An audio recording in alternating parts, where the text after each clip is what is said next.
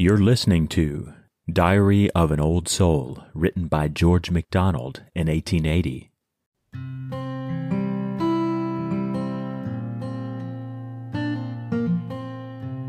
Lord, what I once had done with youthful might, had I been from the first true to the truth, grant me, now old, to do, with better sight and humbler heart, if not the brain of youth.